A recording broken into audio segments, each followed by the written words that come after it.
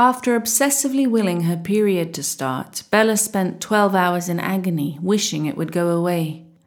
It arrived on the exact day the doctors said it would. She wasn't sure whether to feel encouraged or frightened by how expertly they could override her body with their potions.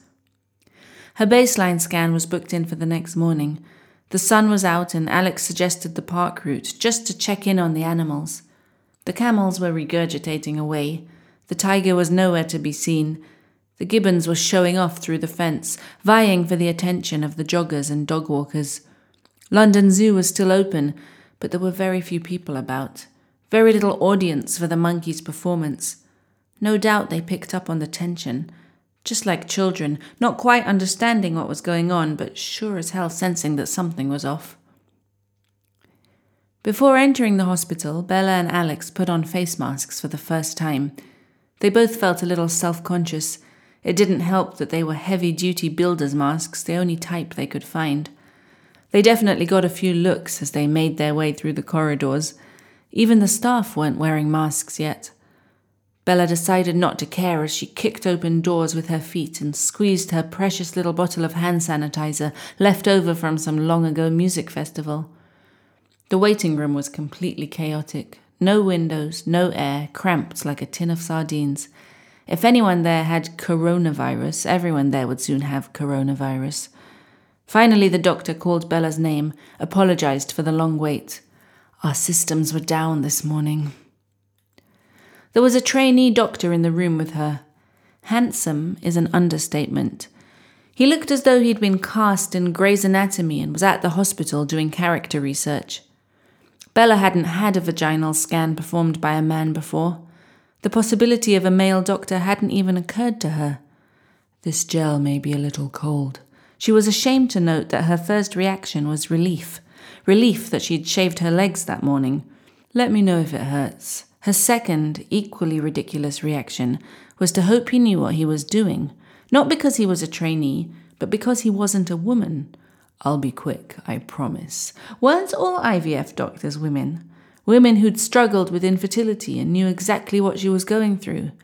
And I'm done. Everything looks perfect, he assured her, white teeth a-glowing. She forgot to ask him about the imminent threat of coronavirus.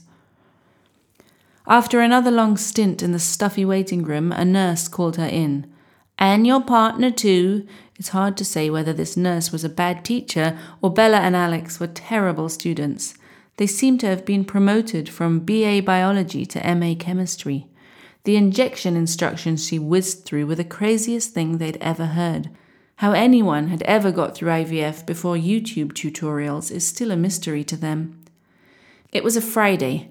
They were to start injecting the following night. That's Saturday, the nurse clarified. Your next scan will be in 4 days. That's Tuesday. She handed them a big pouch stuffed with needles and syringes and some yellow Ziploc bags labelled urgent. Don't forget to do your bloods before your scan. It took Bella a moment to understand that she was expected to transport her vials of blood in the yellow Ziploc bags from phlebotomy in a neighbouring building to her appointment. Literally walk down the street and round the corner with her blood in her hand.